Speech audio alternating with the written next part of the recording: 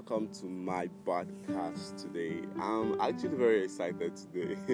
I don't know why, but I'm very happy because I received a lot of feedbacks and a lot of plays. People have been playing my podcast from the last episode, so I'm actually happy. I never knew I could have this kinder engagement. It's really surprising because I just started this podcasting of a thing. I never knew a lot about it, so I'm actually happy. I'm very, very grateful to God because I'm having feedbacks and engagements, a lot of engagement. So basically last week, I actually outlined the things I will be discussing on this podcast. And one of the things I said is I will be discussing about psychological disorders.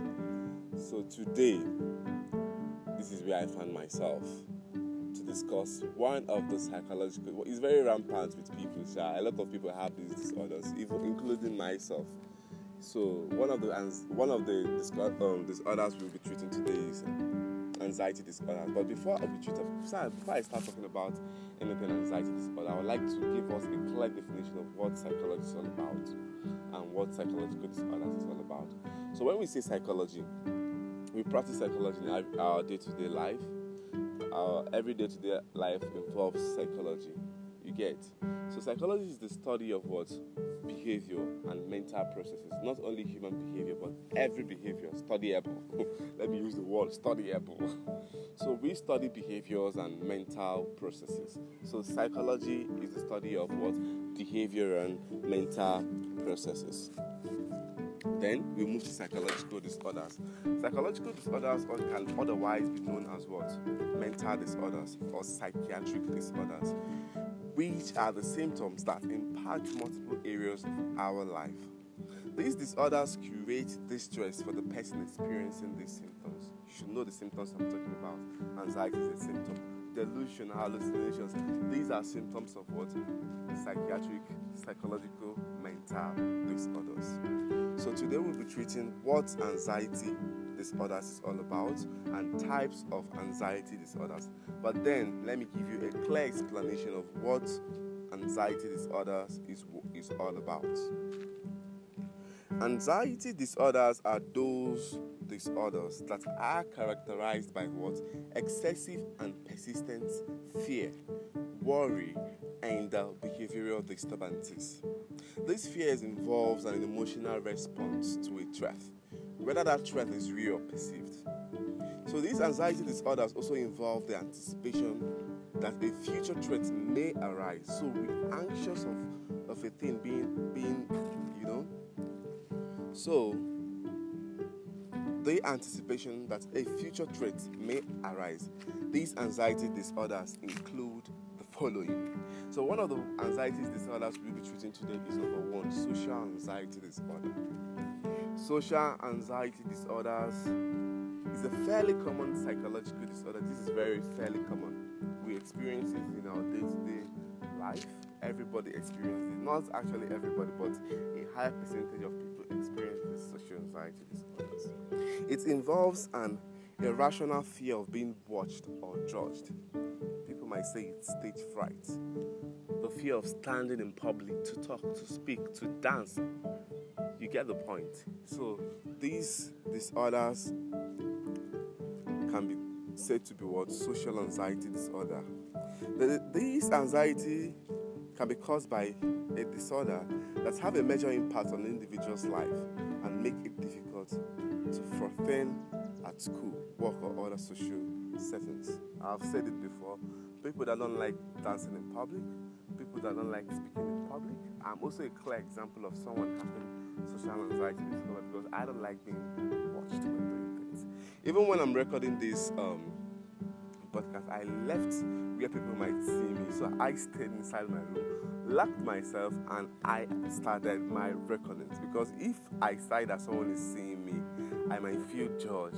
Oh, this guy is doing this thing well, he's not doing this thing well. So these are social anxiety disorders that people experience in their everyday life.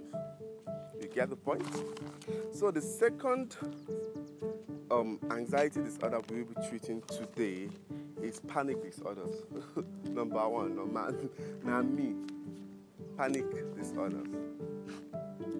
This psychiatric disorder is characterized by panic attacks. A lot of people experience panic attacks that often seem to strike out of the blue for no reason at all. Because of this, people with panic attack often experience anxiety and preoccupation over the possibility of having another panic attack. So people may begin to avoid situations or settings where attacks have occurred in the past or where they might occur in the future. These can create significant impairments in many areas of everyday life and make it difficult to carry out normal routines. It's very self-explanatory. Then, number 3 is specific phobias. Specified phobias. Specific phobias. These phobias involve an extreme fear of a specific object or situation in the environment.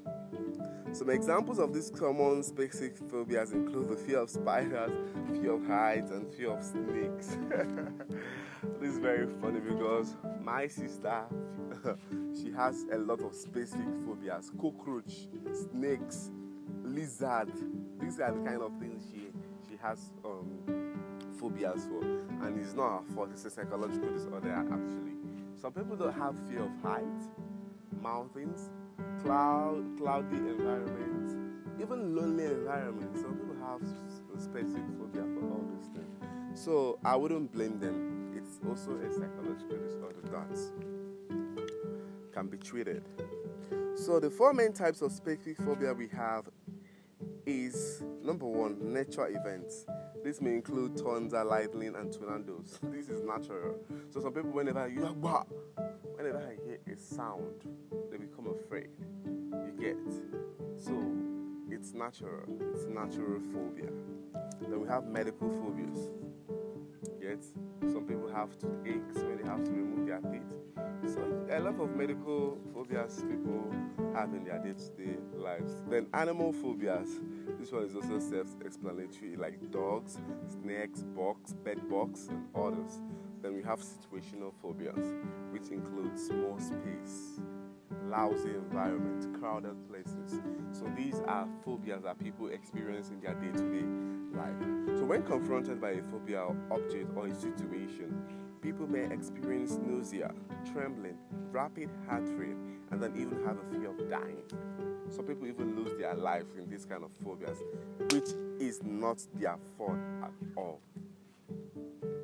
So these are the phobias, specific phobias we have, which includes, I said, natural. We have natural phobias, thunder, lightning, tornadoes. We also have animal phobias, dogs, snakes, and also medical phobias. And then we also have situational phobias. Then the last anxiety disorder we'll be treating today is separation anxiety disorder. Separation anxiety disorder. This condition is a type of disorder involving an excessive amount of fear or anxiety related to be separated from attachment figures. It's self-explanatory. People are often familiar with the idea of separation anxiety as it relates to young children's fear of being apart from their parents. Little children having this fear that they will be apart from their parents. Even me, the first time I left home to school, that was my JSS1. When I left home to school, that was a boarding house, I had separation anxiety phobia. It's a disorder. So when I left, I started having homesickness. That's what we call it back then. But it's separation anxiety disorder. We started calling it what? Homesickness. Sometimes I might sit alone and start thinking and start crying. And I miss my mom, I miss my dad, I miss my siblings. These are disorders.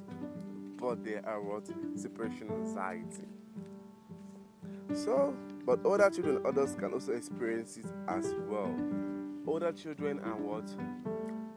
Adults can also experience separation anxiety as well. When, like, okay, I'm a current UCOPA.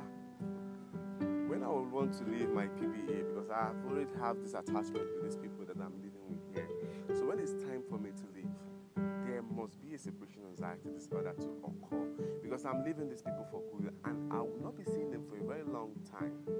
So this separation anxiety also occurs in older children and also in adults. When symptoms become so severe that they interfere with normal functioning, the individual may be diagnosed with separation anxiety disorder. Symptoms of this separation anxiety disorder involves an extreme fear of being away from the caregiver or attachment figure. I've really explained that. Caregiver, which is our parents, or attachment figure. My parents also are my attachment figures. So the person suffering from these symptoms may avoid moving away from home, going to school, or getting married in order to remain in close proximity to the attachment figure. Adulthood, there's a saying that says that adulthood is very, very, very costly. So me leaving home now, because I know my dad and my mom, they are my caregivers and they are my attachment figure. So leaving home now, I'm going to a place I haven't been before, and I know I won't see these people for a very long time. I might develop separation anxiety disorder. And when diagnosed, the symptoms are very clear. The symptoms will be there. So this is kind of anxieties that occur in children, in adults, and older children also. So basically, this anxiety disorders is for everyone. So this podcast actually is very short because I was rushing. I have a class to teach, so I'm rushing it. So it's very short. 11 minutes or 12 minutes would be the normal time. But as time goes on, I will explore more, invite people, invite psychologists, psychiatrists, doctors. So we will be talking much, but we will be talking well on this, my podcast and this, my channel. I wish all of us would listen to this. Go back to my previous episodes, listen to them also, because I believe that something I will be saying might motivate you or might actually help you in your day-to-day life. Thank you all for listening to this podcast and giving your time to listen to my podcast. I really, really, really, really, really, I really, really, really, really appreciate all your kind gestures and effort. And then some people that listen to my last podcast were asking me, what are the treatments for all these anxieties, for all these psychological disorders? Well, psychological disorders don't actually have a particular treatment to it. You get? We don't have a particular treatment to what someone is suffering from. But when someone undergoes psychotherapy and then counseling, then we can actually diagnose what you are suffering from. You get? So basically, after treating all these psychological disorders, I might input, give us types of psychological tests people undergo. We have personality tests and a lot of psychological tests people undergo to get better. So that will be all for today.